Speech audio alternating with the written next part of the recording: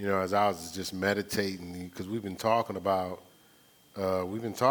unrepentant sin, the quiet thief, and I'm believing today we'll find out, because it's a stretch anytime you start talking about sin and repentance and anything in that category, because once you start to discuss it, it's like, do I something I need to repent for? It's going to cross your mind. Have I repented enough? Did I cross a particular line? Am I in the right place with God? That's a part of the process, but it's a benefit, and we're going to talk about we're going to really get into the benefit at a whole nother level today. And For Your Glory is perfect because it's all about getting back into His glory, which we'll talk about here in a little bit. It's, but we got to find out what Tanya say last week. We got to find out what the unseen leprosy is, right? You walk around with leprosy and don't know it. That's probably not good, right? Like, why everybody running from me? Why ain't nobody inviting me into the camp? Right? What's that song, baby, you sing? Run to the camp and tell somebody? Yeah. If people running from you to the camp and they ain't letting you know if you got unseen leprosy, right? But that's that's not mine. That's a Tanya Bobbitt quote from last week. It's the top of my notes, unseen leprosy.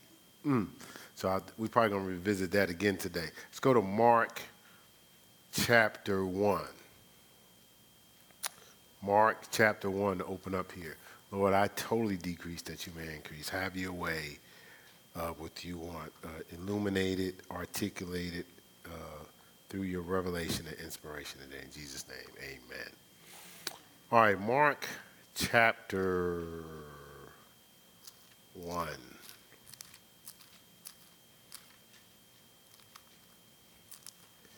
Try to stay on task so we don't get into bison meat and things like that.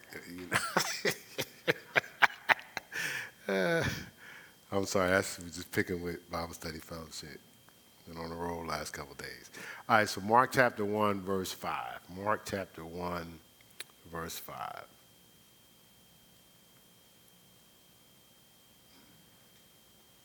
All right, it says, and there went out unto him all the land of Judea and Jerusalem, and were all baptized of him in the river Jordan. Look, confessing their sins.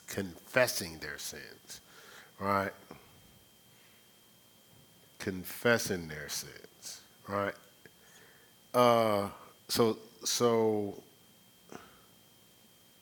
I don't even know what version this is. It says John the Baptist appeared in the wilderness, in the desert, preaching a baptism,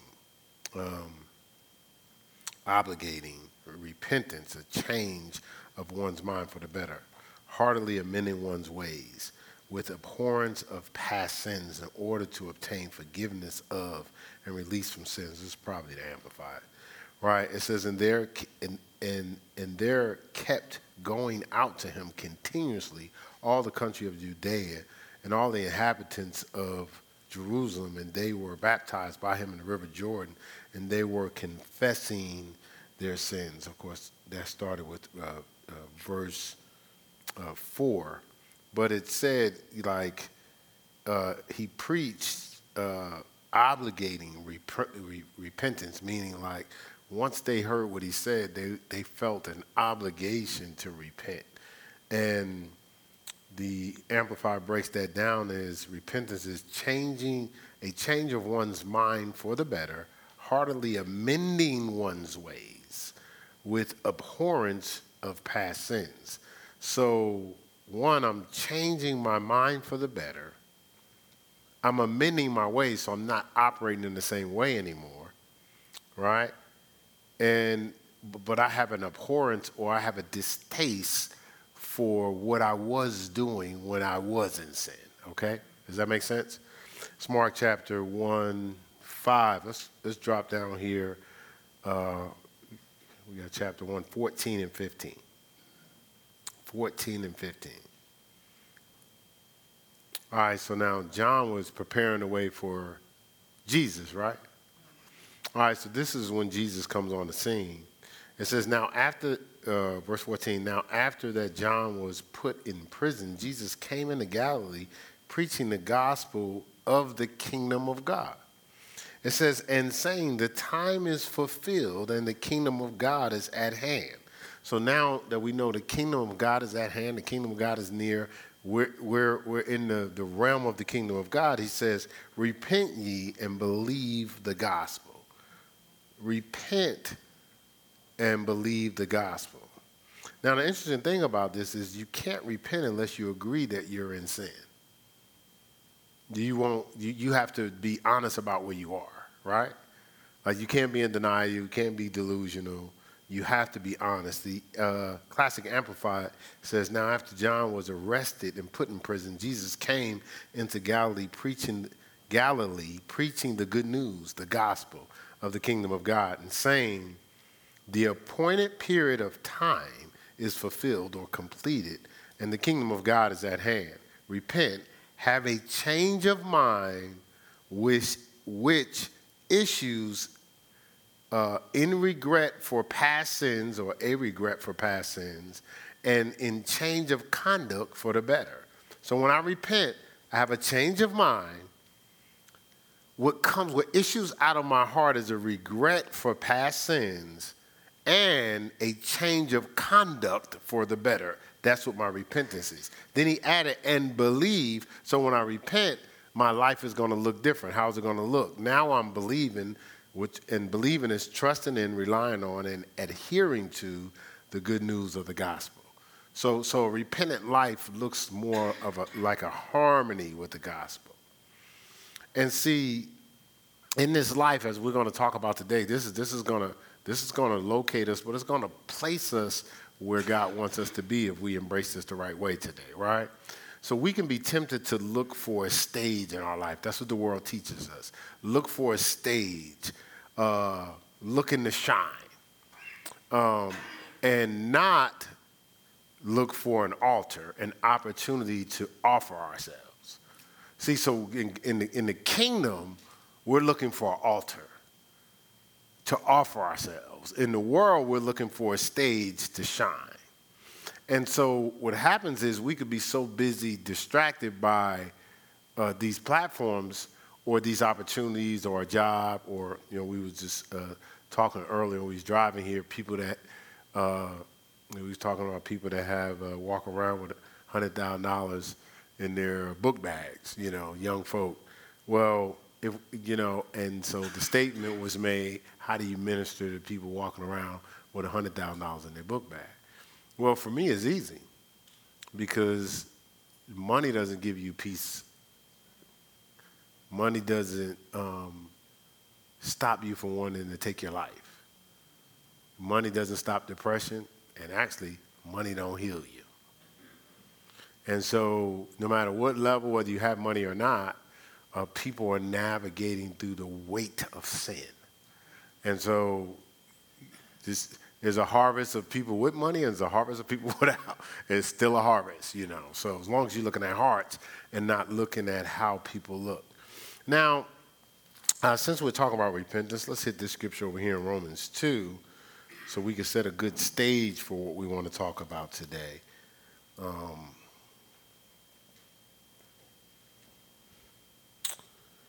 It says this here, and I don't know what I was doing, but I normally write what version these are. I know it's not the King James version, for every man according to Jesus. So I'm assuming it's the Classic Amplified, since I like looking at that a lot. So it says, he will render to each one according to his works. So God is going to, you reap what you sow, basically, right? God's going to render to every man. Did I say Romans 2, 6-8? I didn't say 6-8. I apologize. Thanks, Stella. It's like, come on, Pastor. Yeah, we're going to flow with you. All right, so Romans 2, 6-8 says, he will render to each one according to his works. To those who by patience in well-doing seek for glory. Now, keyword there, underline it in your Bibles or highlight it however you do, or put it in your notes if you just got your phone. In well-doing, seek for his glory, right? Seek for glory. And honor and immortality, he will give eternal life. So God is going to render to all of us that have signed on to the kingdom that, now you notice it says, to those who by patience, right? I'm not looking at it, but I know the King James talks about patience, patient continuance. I know this is one of mine. Yeah, there it is. King James verse 7 says, to them who by patient continuance in well-doing. But this says, by patience and well-doing, seek for glory and honor and immortality. He will give eternal life. So that eternal life is reserved for those that are patiently doing well in seeking his glory and honor and immortality. Make sense? Right? And then now after the semicolon it says, but for those who are self-seeking, remember we talked about the stage, right? Those who are self-seeking, look, and do not obey the truth. So now you want to highlight, do not obey the truth. Do not obey the truth. Now we talked about those that God has a reward for, eternal life for, are seeking for his glory. And here it says, the self-seekers do not obey the truth, but obey. If you're not obeying the truth, you're still obeying something. They obey unrighteousness. It says, so now their reward is wrath and fury, right? Their reward is wrath and fury. And so we deal with a culture now and say, well, nobody's perfect. Why would God do this? Because we have choice. Years ago, I coached a traveling team in upstate New York. The rule was, you come to practice, you play. You don't come to practice, you're not on the team. We ain't had no 4-year program. We had a few months. We traveling. You got to be at practice. You're not practice, you're not on the team. Skating party, gentleman goes to practice. My top player, probably one of the top players in New York, but he just happened to be locked up. He showed up the next day for practice. I said, what you doing here? He said, well, I came to practice. I said, you're not on the team. He said, what do you mean? I said, you didn't come to practice. He said, well, no, they had a skating trip. I just went skating. I said, I hope you enjoyed yourself. And I said, it might hurt you today, but it's going to help you tomorrow. Because all you did was miss playing with this traveling team. But suppose this was your college team or something like that. Well, he's upset. The team is upset. Why would you do that? I didn't do anything. He knew before he went skating what? If you don't show up, what?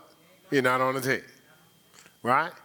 Well, guess what? God is saying if you're not seeking my glory, you're not on the team. You don't seek his glory, and you find yourself, we talked about last week, that hot fire. Why are you mad at God? Right? You chose not to be on the team, right? Does it make sense? All right, so I know we're going, there's funeral. I got a couple of funerals coming up. There's a lot going on. We got this process. But I like cousin such and such. It's wonderful that you like cousin such and such, but you liking cousin such and such don't put them on the team. They got to choose to be on the team. Does that make sense? Just realize this, so don't be getting mad at God, because just because you get along with somebody, okay, all right, let's do this. You got family members. It could be sons, daughters, whatever. Just because you love them, you care for them, they got to choose to be on the team. Your job is to make sure you give them the information where they choose to be on the team. But if they don't choose to be on the team, it ain't God's fault. It's their choice. And people don't choose because you like them. Does that make sense? I had plenty of people that didn't come to practice. I got along with them great. They didn't come to practice. They didn't get to play. But guess what? Just because I got along with them and I wanted to play with them, they had a choice. All right? Does that make sense so far? Now, someone is saying, probably online, I'm still a Christian. I just haven't repented yet. Right? I'm still a Christian. I just ain't repented yet. Are you a Christian? Is the question. Are you? Did I say you wasn't a Christian? I got witnesses here. Sweetheart, did I say anybody was not a Christian? Just ask the question, right? All right? So, see, the interesting thing is repentance is the prerequisite for becoming a Christian. You can't carry sin into abiding relationship with Christ. You got to repent. You can't just accept Jesus Christ, your Lord and Savior, and still hang out with the devil. What kind of exchange is that? He gives his life for you. You give your life to the devil. Something's not right there, right? Does that make sense? See, we must repent and believe. A believer in Christ is one who has repented from sin, right? Turned away from sin. People who profess Christ and live in unrepentant sin operate in what we call questionable salvation. I'm going to repeat that. People who profess Christ and live in, you heard me say unrepentant sin. I added an adjective. I didn't just say sin. Unrepentant sin operate in what we call questionable salvation. So this is what's been the struggle all the time. Well, I don't understand. Why did that happen to them? I don't understand. Why did this happen to them? What's God doing up there? No, what are we doing down here? Because we've been given the script. We can repent, right? Everybody has the choice to repent, right? If we choose not to repent, then we're willing to carry that sin, right? Well, we're willing to be separate from God too. Okay? That's not me putting nobody down. Does that make like logical sense? We're not labeling nobody, right? We're just making clear our choices and the reality of our decisions. Because I don't care what situation we're in, we all have choice. You agree with that, Jeanette? Right? And no matter who we like, they have choice too.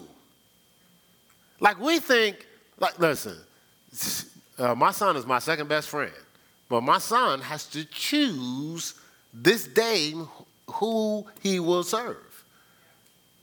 He don't get in because I'm his dad. He has to choose. Our grandchildren have to choose. You know, two of them got baptized this week. One of them got baptized in September. But they're choosing. Like, we're not sitting at the house with a whip like, you better say Jesus. I'll tell you what, you want to stay at this house, Jesus better come out your mouth. Oh, no, you going to that church right now, getting in that water. We going to cleanse every little filth off of you this week. That's not happening. It hasn't happened in no situation. They actually showed up. First of all, Nala came out here. She wanted to be baptized last year for her birthday. Her 12th birthday. She came up with it.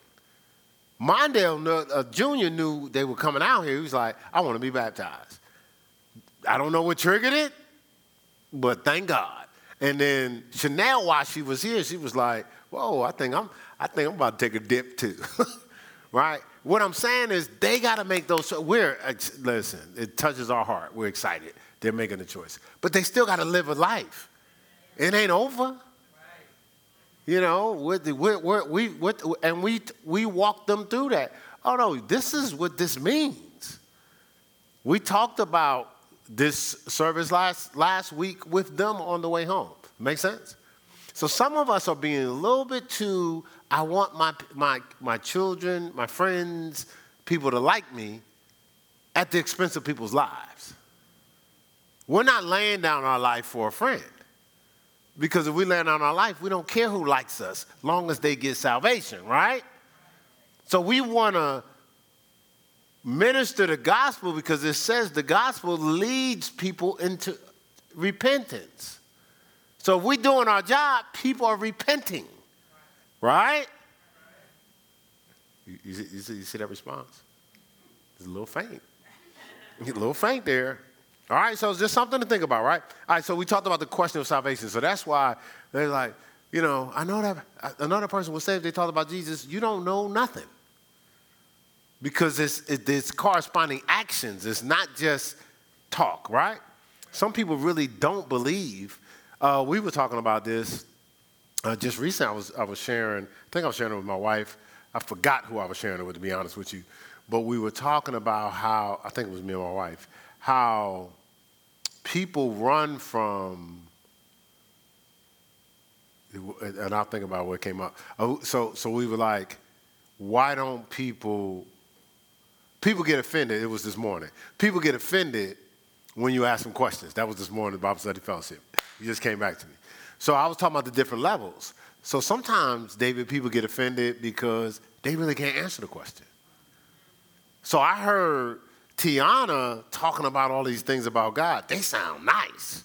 So I got good memory. I just remembered everything she said. So when I saw Mieja, I started talking about the stuff I heard from Tiana, and Mieja going, man, that sounds nice. But Mieja had questions. So she asking me questions, but I don't know nothing about what Tiana was talking about. I just remember what she said. And I like saying stuff to make me sound like I know when I'm smart. And then so you think I'm smart. Now you're asking me questions. So I get offended, but I'm really trying to get you off me. Because I don't want you to discover, I don't really even know what Tiana was talking about. And if you keep asking questions, you're going to discover, I don't know. So I don't need all that. But then sometimes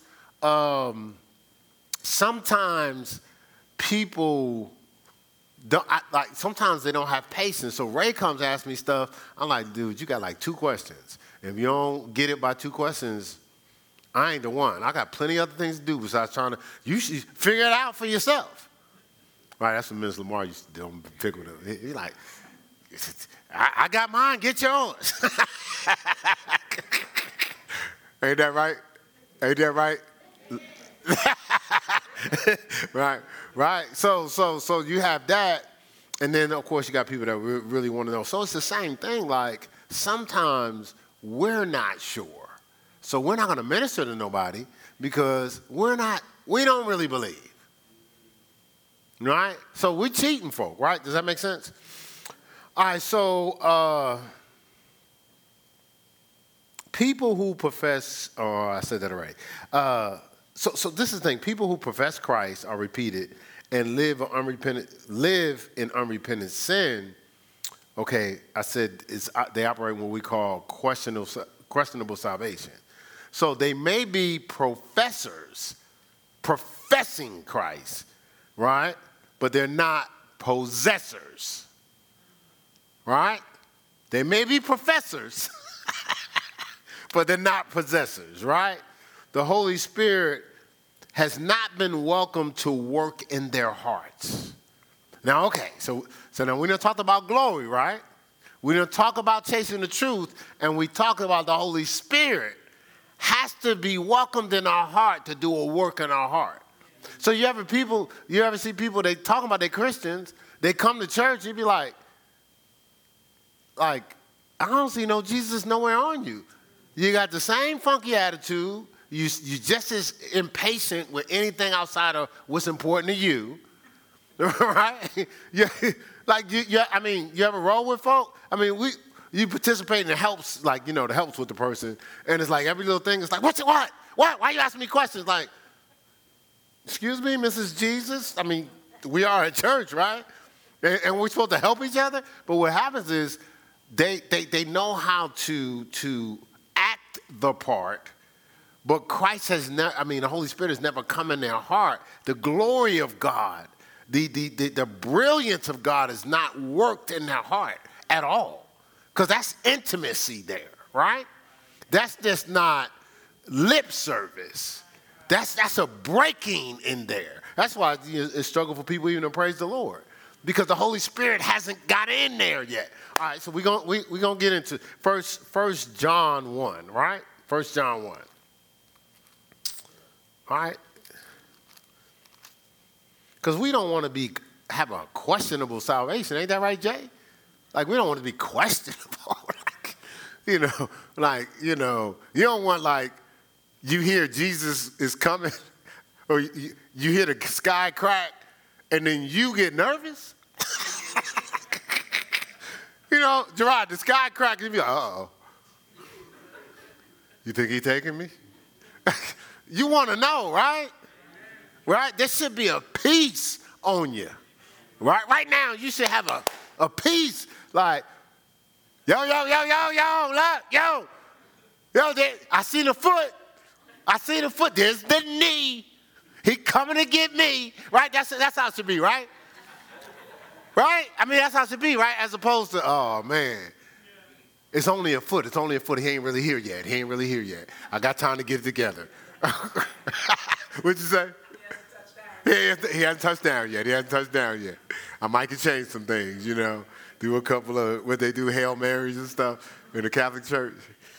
All right, so First John, and I said 1, verse 6, right?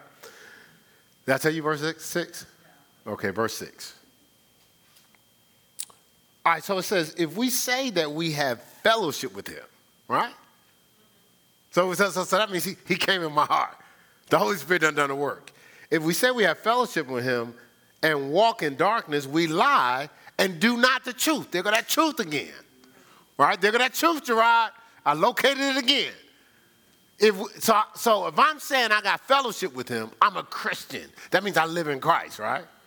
If I say I have fellowship but I walk in darkness, if my actions have not changed from my sinful life, if I'm still walking in darkness, I'm lying. I'm not doing the truth. All right. So, because it's going to explain some things, right? We're just trying to explain some things, right? We're trying to clear some things up. Because can't the Christian life be confusing at times? You know, okay, the life is not confusing, but the people, right? Come on, y'all. Stay with me here. Ain't nobody going to hit you. Tell the truth. Yeah, Mr. Mark. See Mr. Mark. Say it loud. Mama telling me she a Christian. Mama, y'all ain't seen Christ in you since I met you. You might be religious, but you have no relationship with God. Right? See, so this explains it, right? Right? What do we do in the morning? The heading? My heading says, walk in the light. Walk in the light. All right, we good there? All right, so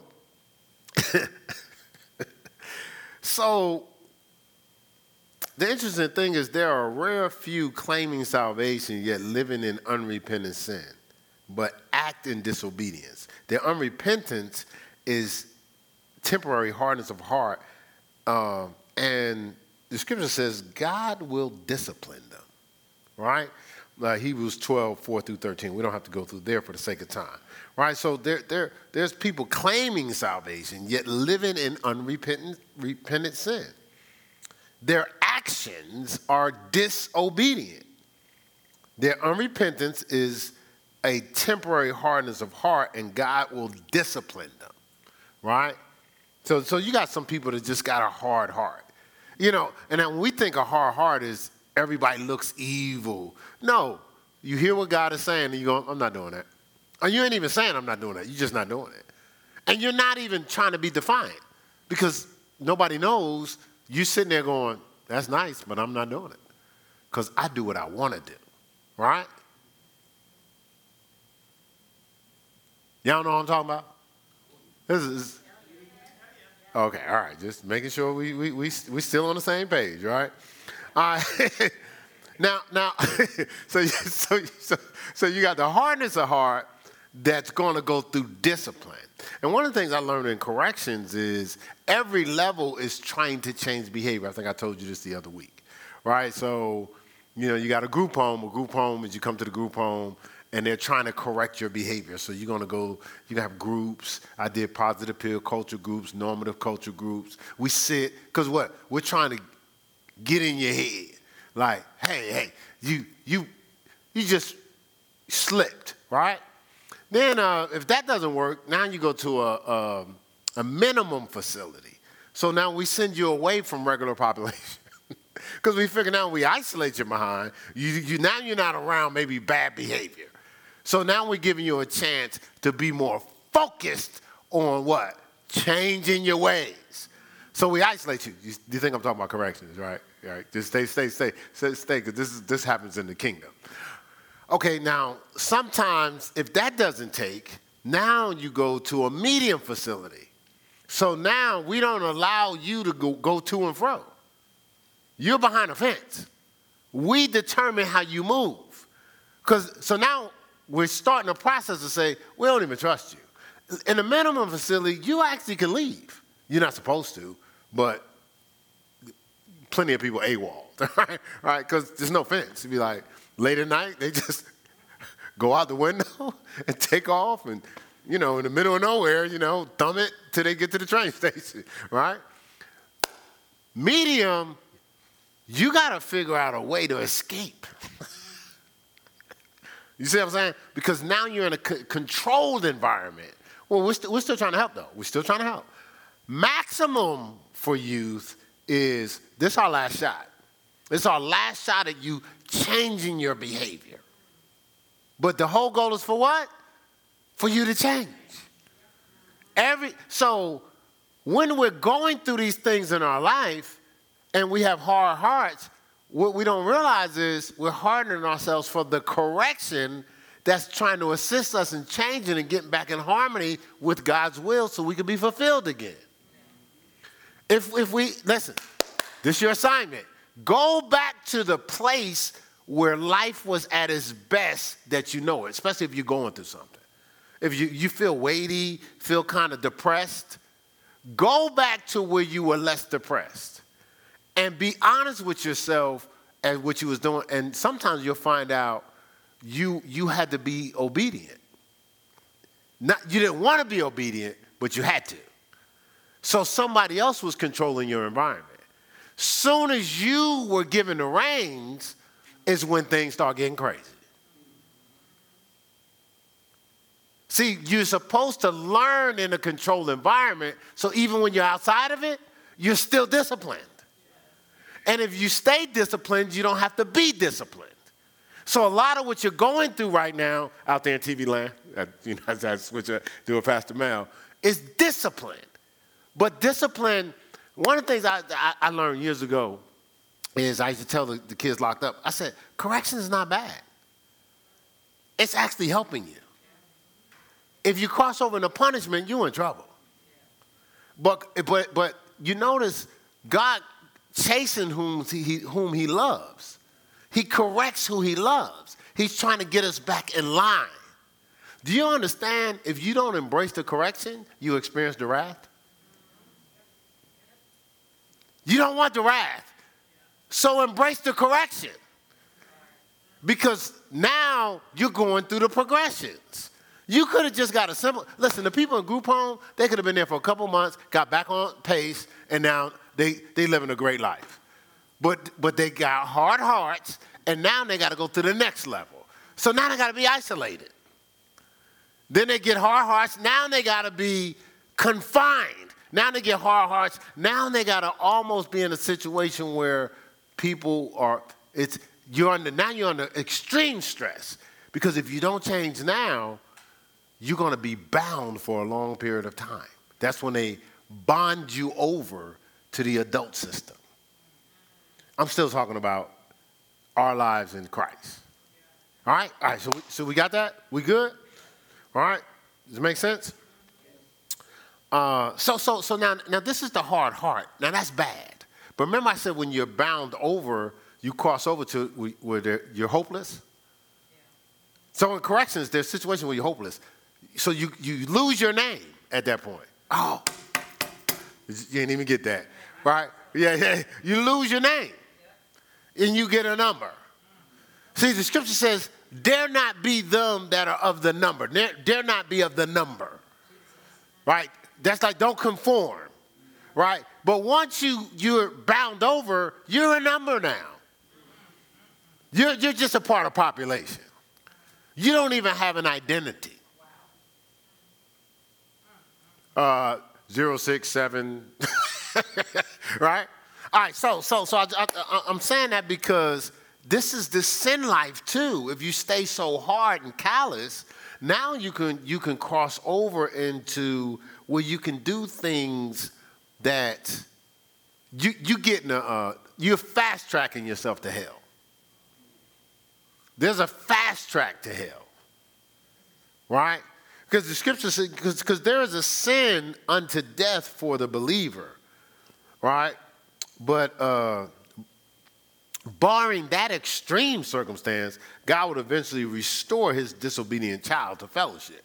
So major discipline is about to keep you in fellowship. It's not trying to crush you. It's like, oh, where you going? Come back here. Like, with your little sister. If she's going to step out into the street and cars are coming, you know, she may catch you off guard. Hey, the man, where you going? Like, and you know, you could potentially scare her. But what you trying to do? You're trying to let her know this is serious, right? Like, no. But you can't respond to her the same way she knocks over some cookies, right?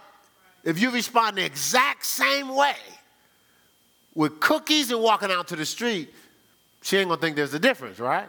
But if you take this serious, she gonna like, okay, this right here, I seen my sister like I never seen her before, so I know not to do this. I might can get away with the cookies again, but I can't get away with this. Does that make sense? Y'all see me? So same thing. We're creating the correction, but we blaming God. You got me? Yeah. Does that make sense? You understand?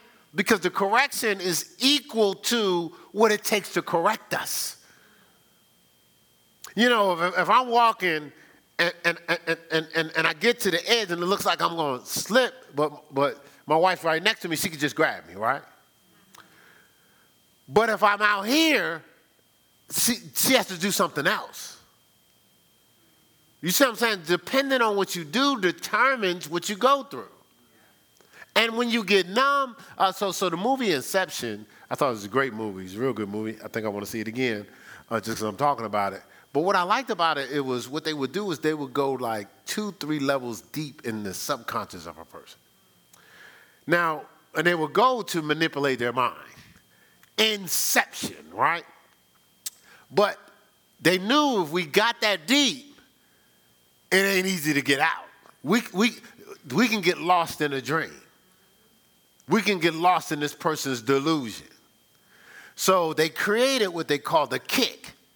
But the kick couldn't just be a normal wake you up. You know, hey, wake up. No, they were so deep that kick had to go 3 layers deep almost to shock them to wake them up. So when we get so hard, sometimes the correction is a kick because you ever try to wake somebody up and say, hey, get up, right? And they be like, okay. You know, like this week I called my grandson. All I had to do was call him. One day I called him again. No, I texted him.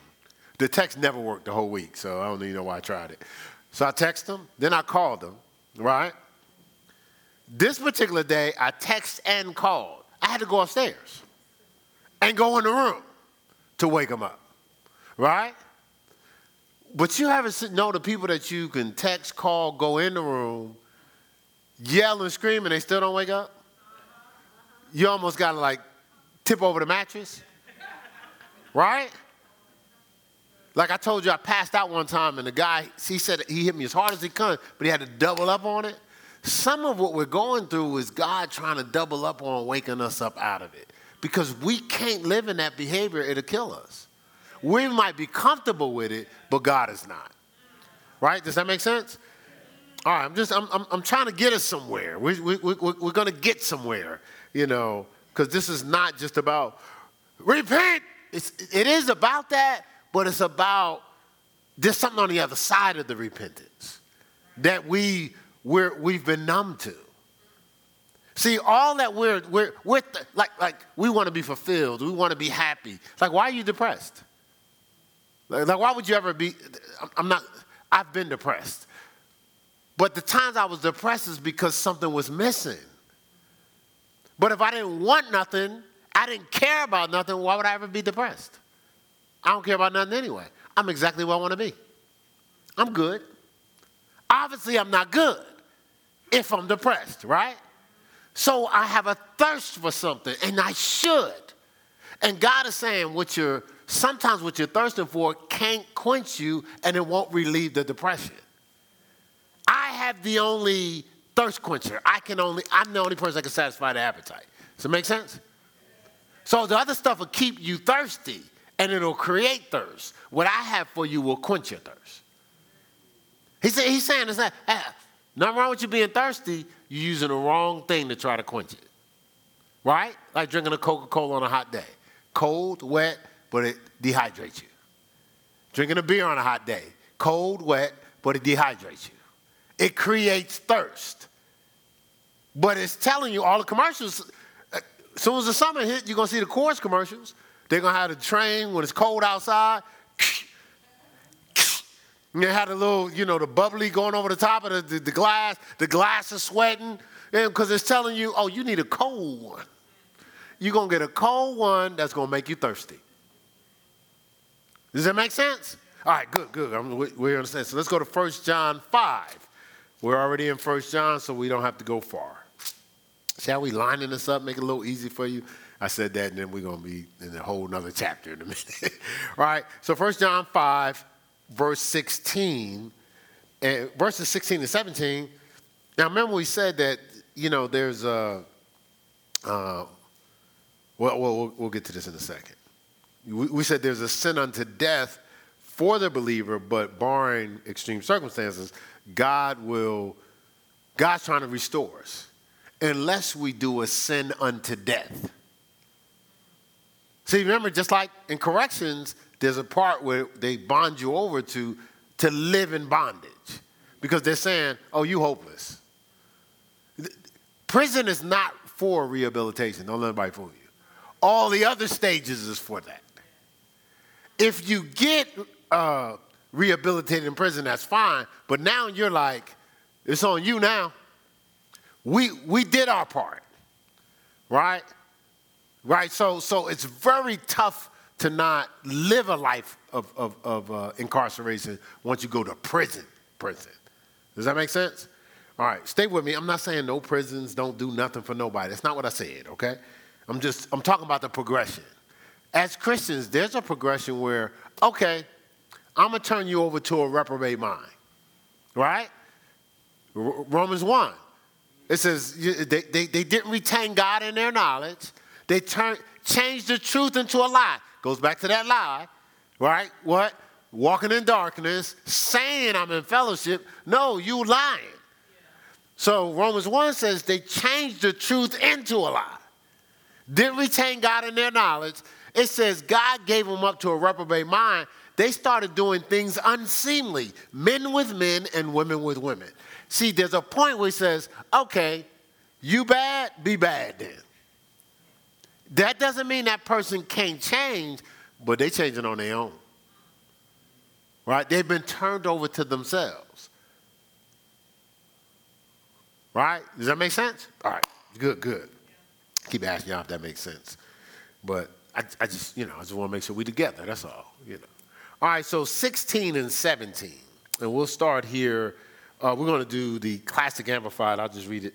It says, if anyone sees his brother, a believer, committing a sin that does not lead to death, meaning the extinguishing of life, he will pray and God will give him life. Yes, he will grant life to all those whose sin is not one leading to death.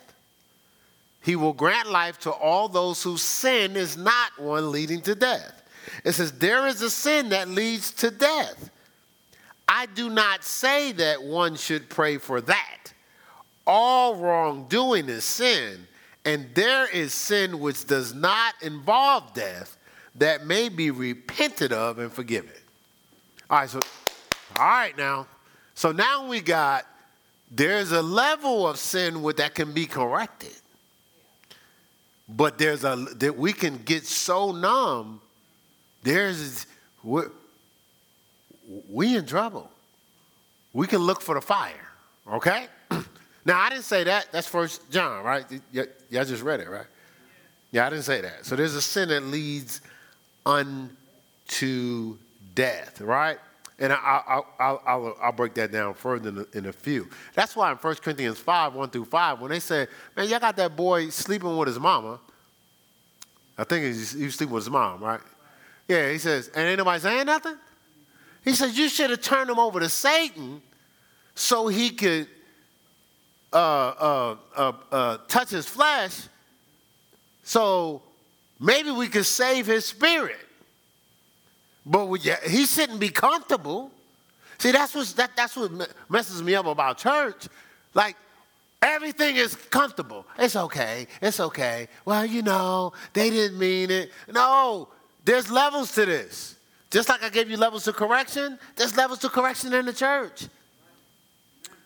But all those levels of correction are love. Yes, there's situations where, hey, man, you slipped, you missed it. Hey, man, listen, I missed it too.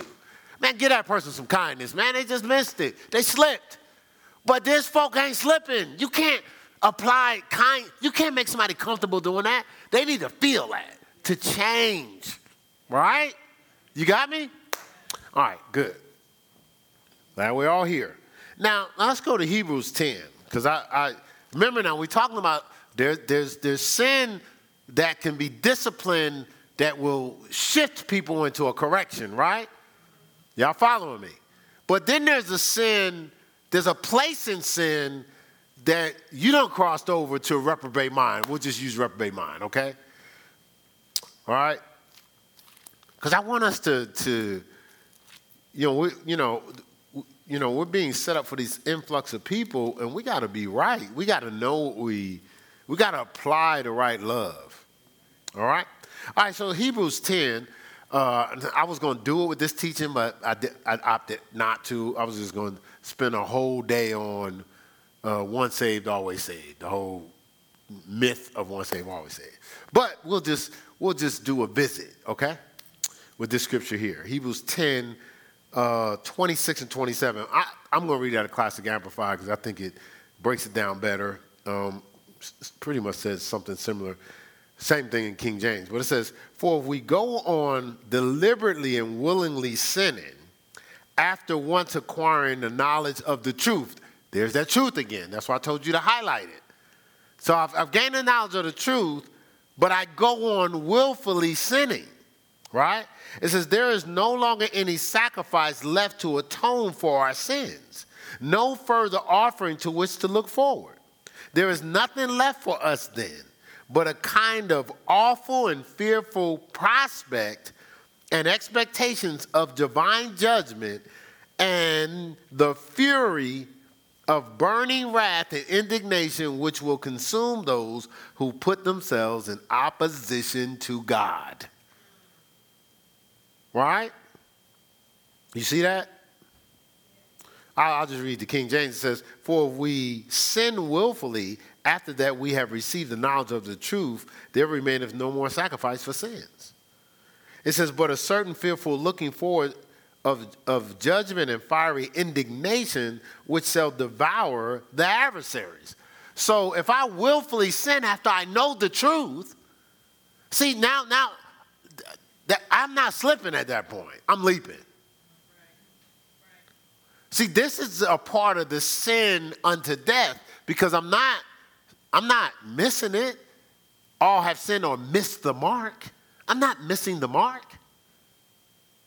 I'm not even trying to hit the target. Right? Okay. We'll go. So when we live this life, and this is why we have to walk circumspectly. We can't be casual. We got to be intentional. Right? We got to really pay attention to what we're doing. Ephesians 5:15. My grandson took that home with him. He had it in his notes. He said, I realized I got to be intentional and I got to maximize my moments from last week. Let's go to 1 Corinthians 11 because I like to qualify everything with the word so it doesn't come across as Pastor Keith's opinion. Nobody should be living off of Pastor Keith's opinion, but the word of God, all right?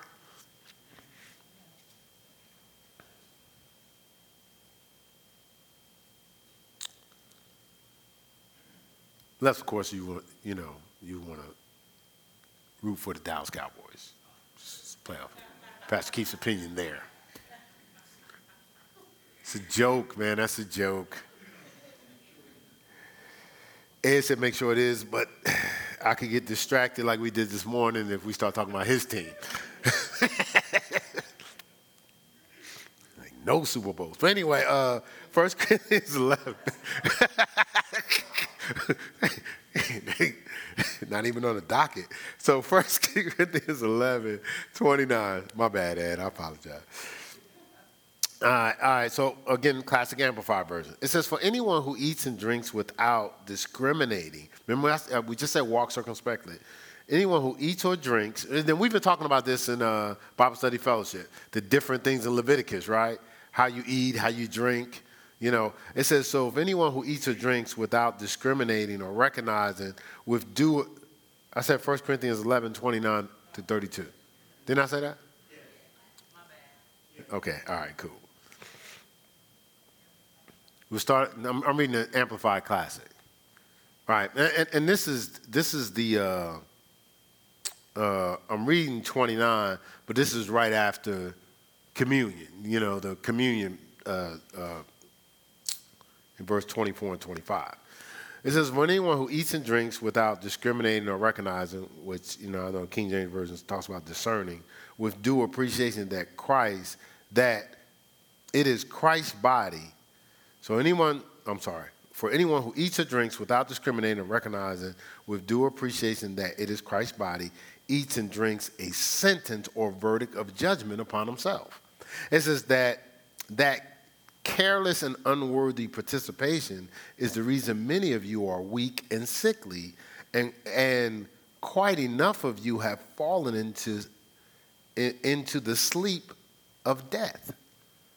So obviously this is talking about communion, but it's talking about communion with who? Christ. So when we do communion, we're attaching our faith to what? The death, burial, and resurrection of Christ. We're communing, right? So it says properly discern the Lord's body. But this says if you anybody that operates, eats, this is talking about the basics. Without any discernment, we can bring sickness or death on ourselves, right?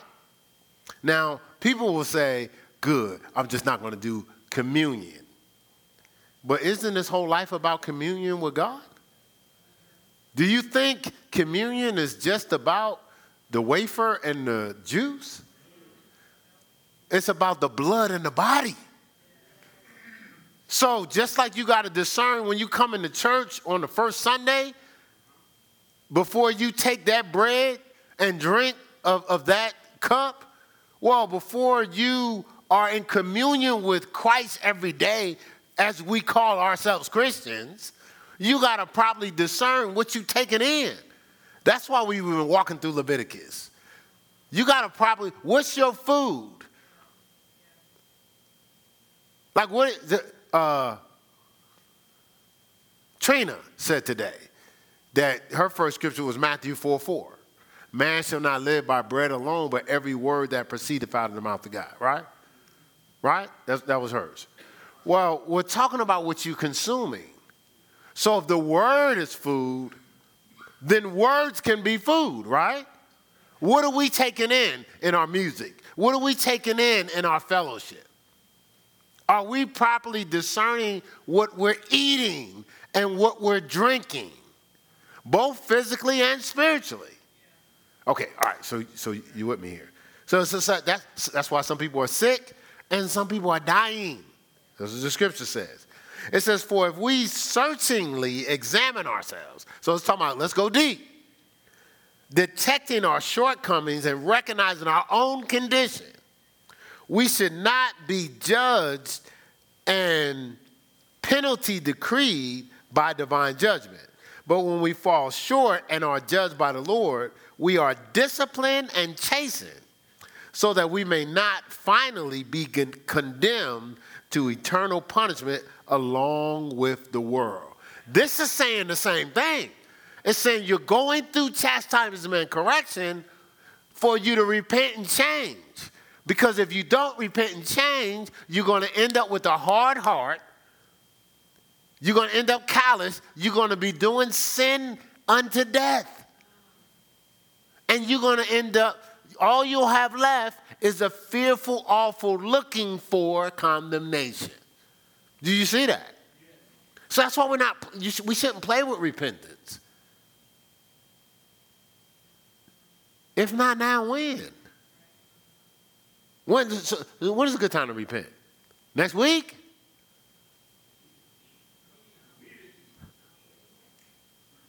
You understand what I'm saying?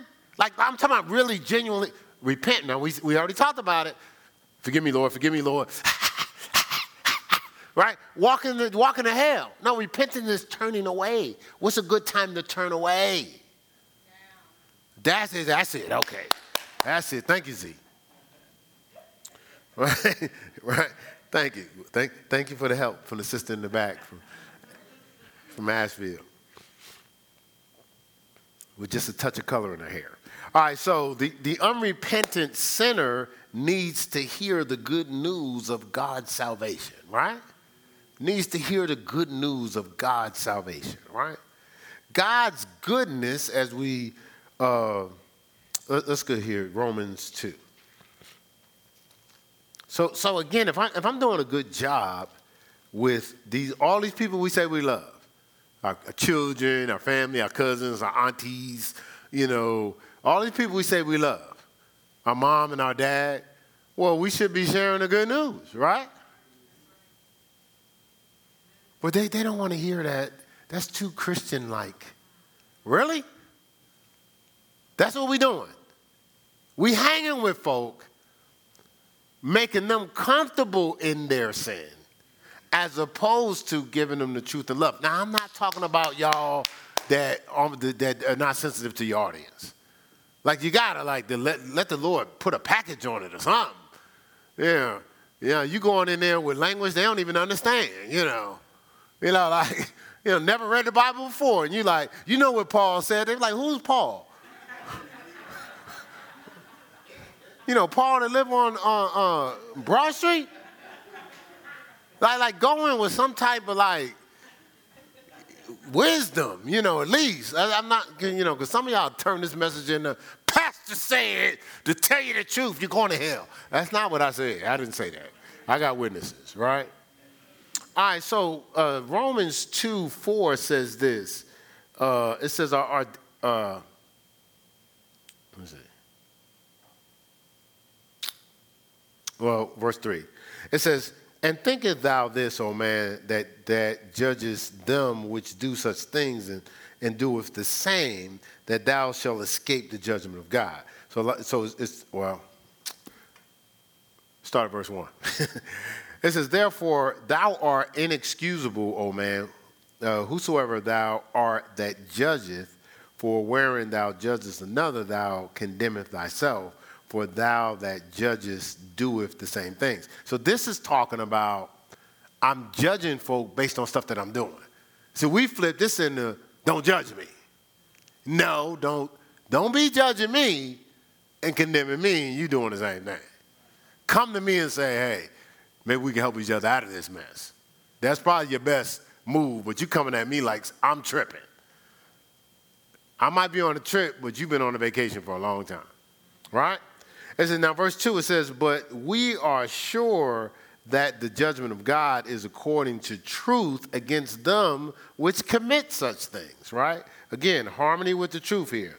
And thinkest thou this, O man, that judgest them which do such things and doeth the same, that thou shalt escape the judgment of God, right?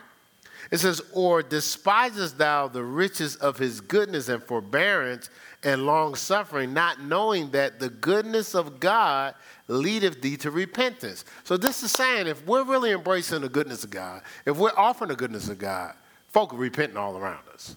And we repent, right? Goodness of God leads to repentance. Why? I won't have time to get into today. Maybe I'll get into, but I know you did a message where you shared about the altar of confession, right?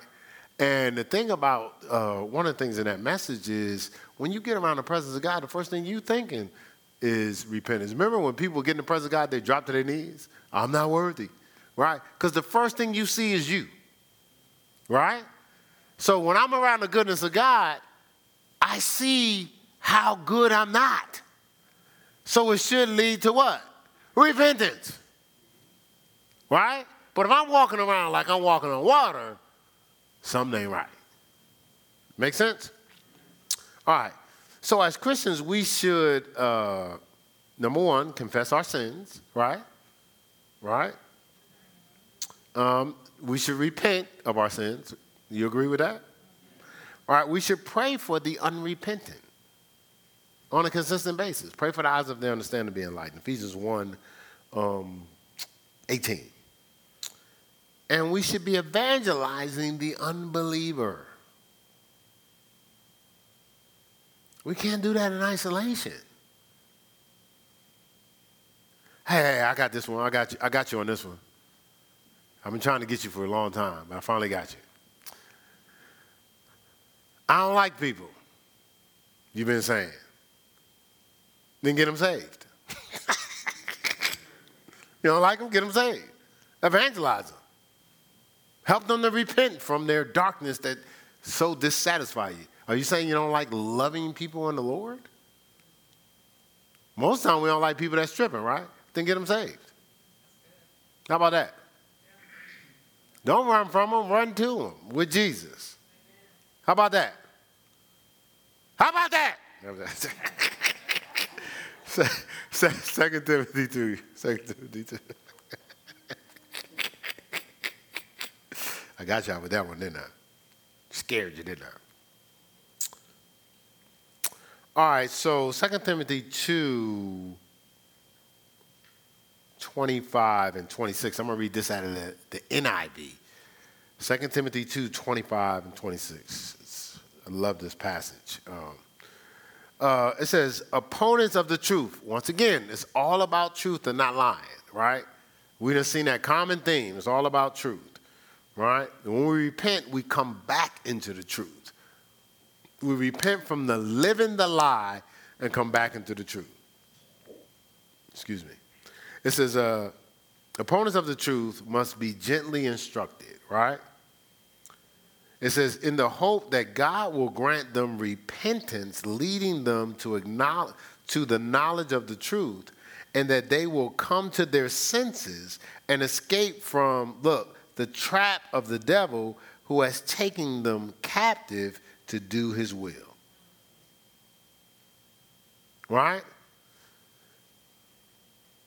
See, that's why the world needs salvation to experience the person and presence of God. The world needs salvation. But guess what? The people of God, or the people that have been believers, they need deliverance because they've been held captive by the enemy. Right? They once were in fellowship with God, and now they've slipped into sin, so now they're being held captive. So they need deliverance. People in the world don't need deliverance. They need salvation. They need the whole package. They have not been in fellowship. So they need to be offered Christ to be in fellowship with God. People that are supposedly in Christ, been around Christ, they're being bound. You know, you ever grew with people and you're like, all of a sudden, now they don't want to have nothing to do with God? They're defiant. They don't want to come visit you. They don't want you. Colleen, don't start that Jesus stuff. Just don't start that Jesus stuff. I'm not in the mood. I'm not in the mood. When will you be in the mood? This is 5 o'clock, 3, 2, Friday. You know what I'm saying? But what it is now they're held captive. And we were talking about this.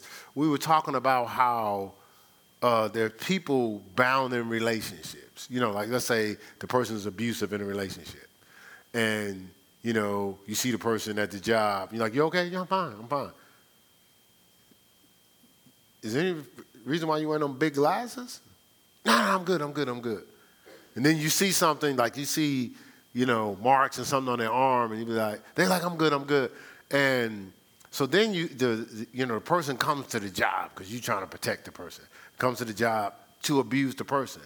So enough is enough. Now you see the person, you ain't see the person, so you go to protect the young lady, right? And you're like, get out of here, this, that, and the other. And you push the person, they fall down, hit their head. But as far as you're concerned, that ain't enough, the way you've been treating my friend. The young lady runs, knocks you down, and go, baby, you okay? This is the person that's been abusing her. You protected her, right? You ever see that? Well, that's what Christians do with the devil.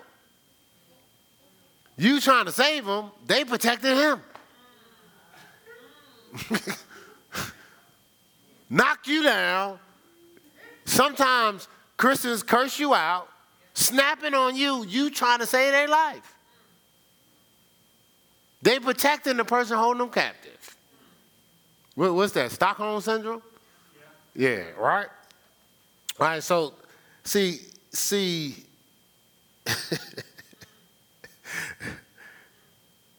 I'm going to just give you this piece because this is important. This is really what I was leading, and it connects to the song.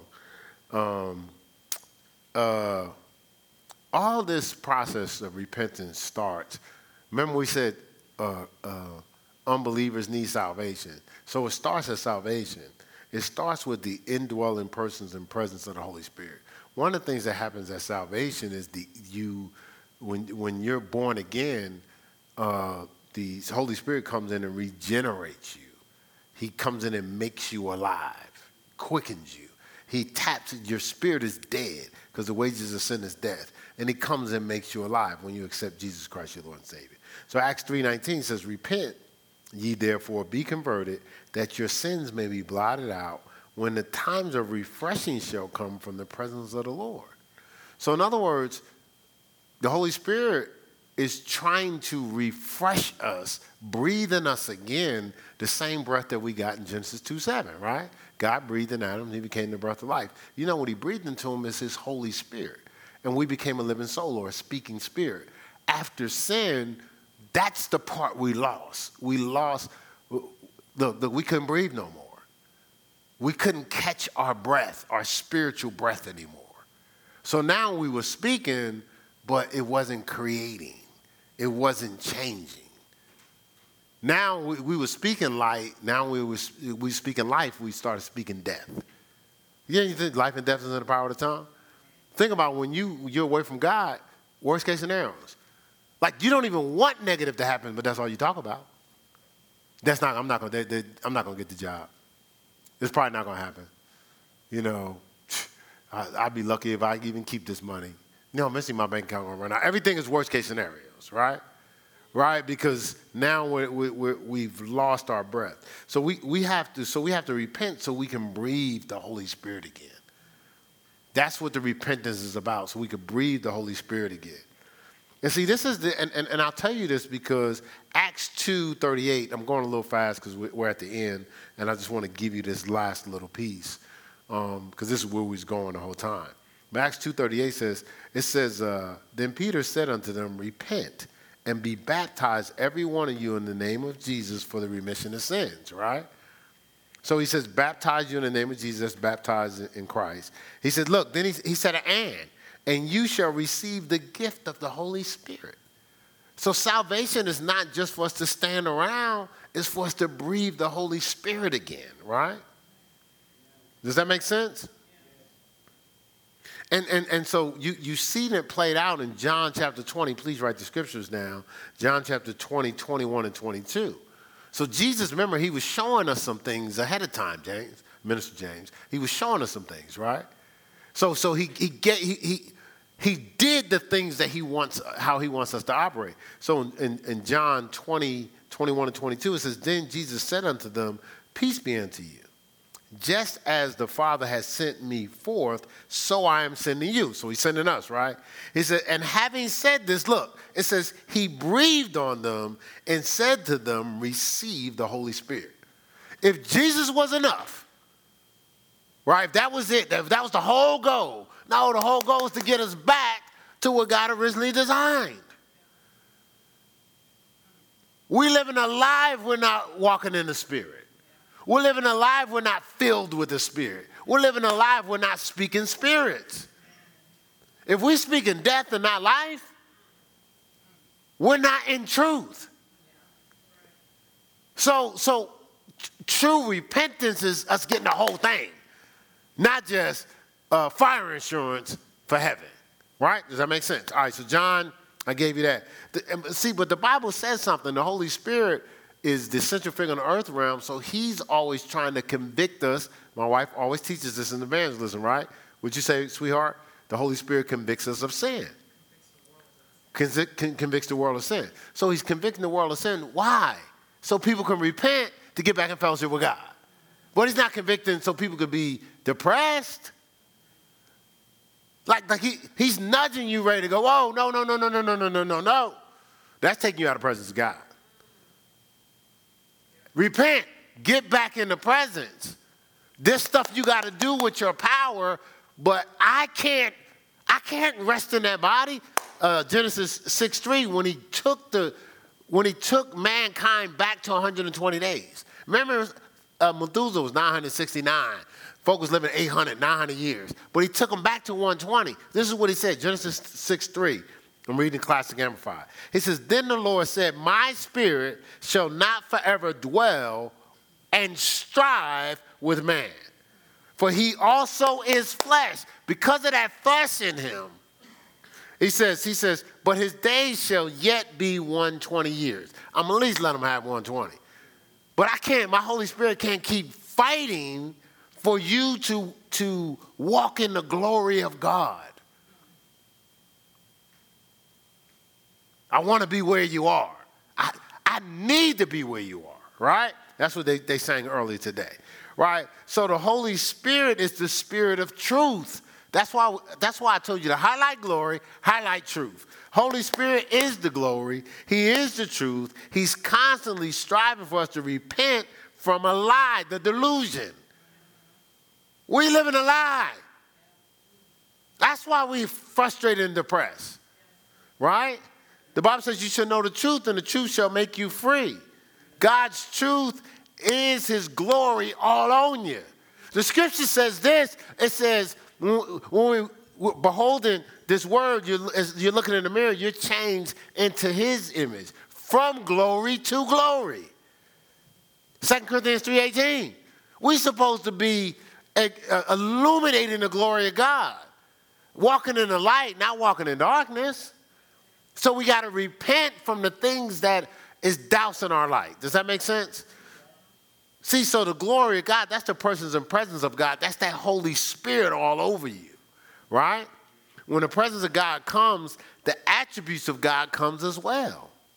Accepting Jesus, when we first accept Jesus, that brings the fruit of the Spirit, right? So now, Marcus, our whole flow is different now. So now we're walking in love, joy, peace, long-suffering, faith, goodness, gentleness, meekness, and temperance, right? Against such, there is no law. There's no limits. We're not bound when we're walking in the fruit of the Spirit. But that comes when we accept Jesus. That's the indwelling. The indwelling of the Spirit brings the fruit, right? That's God's person on us, right? That sets the foundation for the gifts of the Spirit. That's God's presence and power on us. Now we're walking in words of knowledge, words of wisdom, prophecy, right? Discerning of spirits.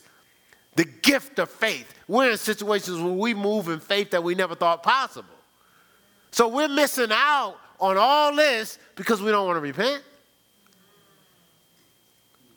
See, that's so you got that indwelling, and then you got that infilling of the Spirit, that gifts. So the presence of the Holy Spirit should lead to an anointing for service, not a work for service, a striving for service, a reluctance to serve. Like if you're so casual with serving, the burden removing, yoke destroying power of God ain't on you. Because you can't help but to serve. See, that's when we know we've repented. Right, so this kind of lines up. I'm going to give you these three levels here because we've been talking about it through Leviticus and Exodus and all that we've been talking about. And we talked about it in baptism on last Wednesday. That was last Wednesday? Wow, like a week went by already? It seemed like we baptized the kids yesterday. Right, so wow, I was like last Wednesday. Okay, so remember we spent time talking about the brazen altar, right?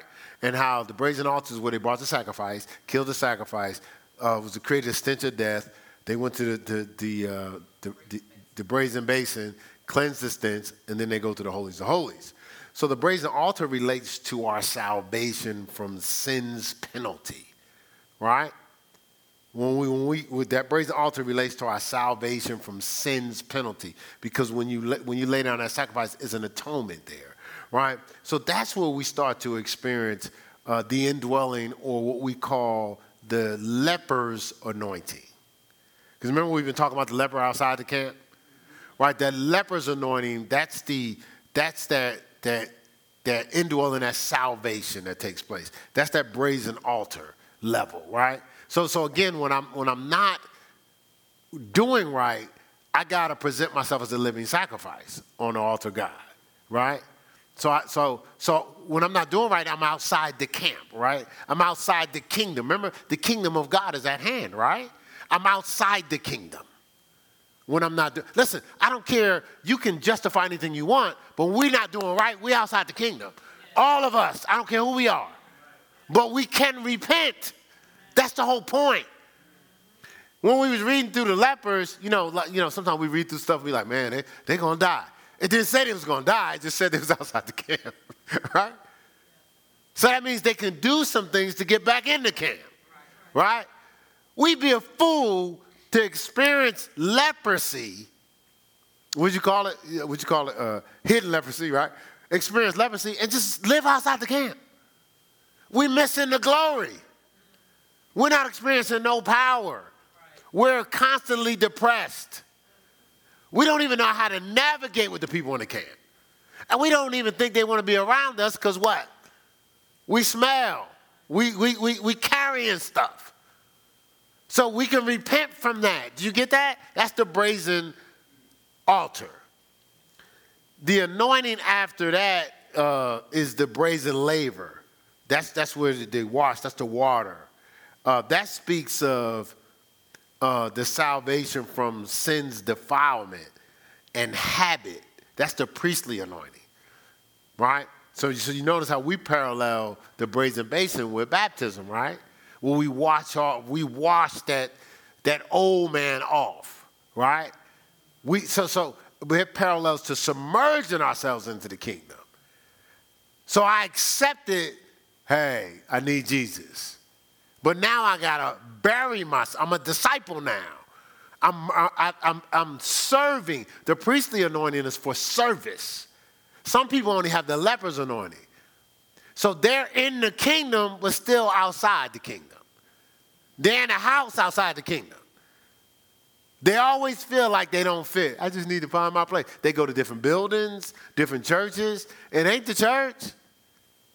You still operating like a leper, even though you've been accepted in the kingdom, because you haven't turned away from your stuff.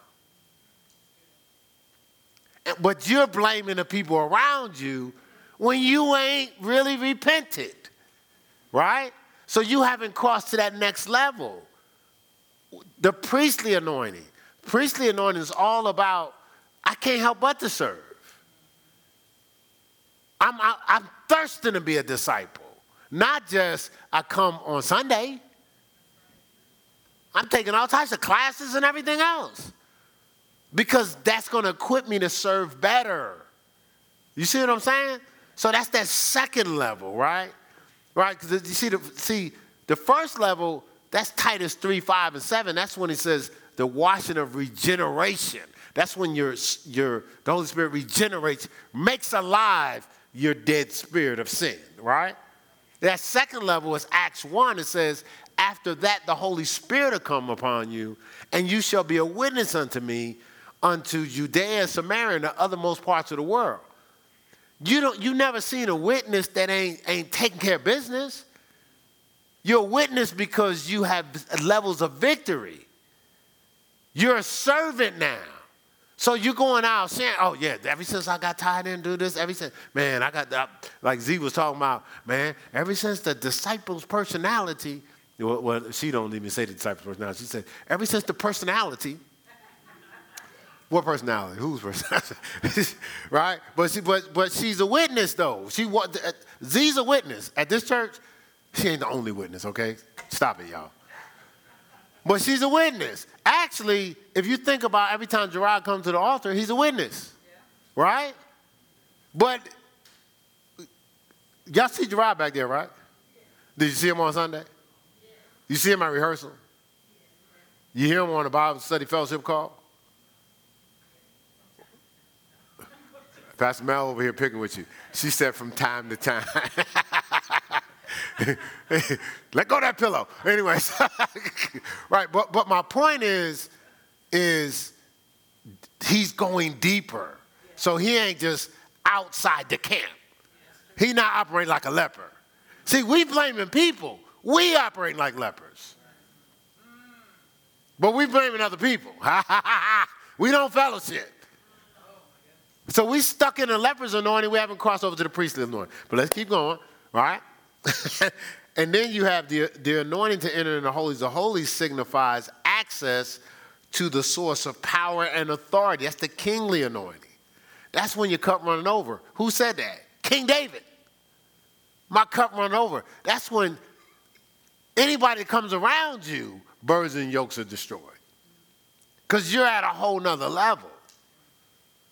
See, even some people that's been in the word for a long time, they stuck. They stuck in time.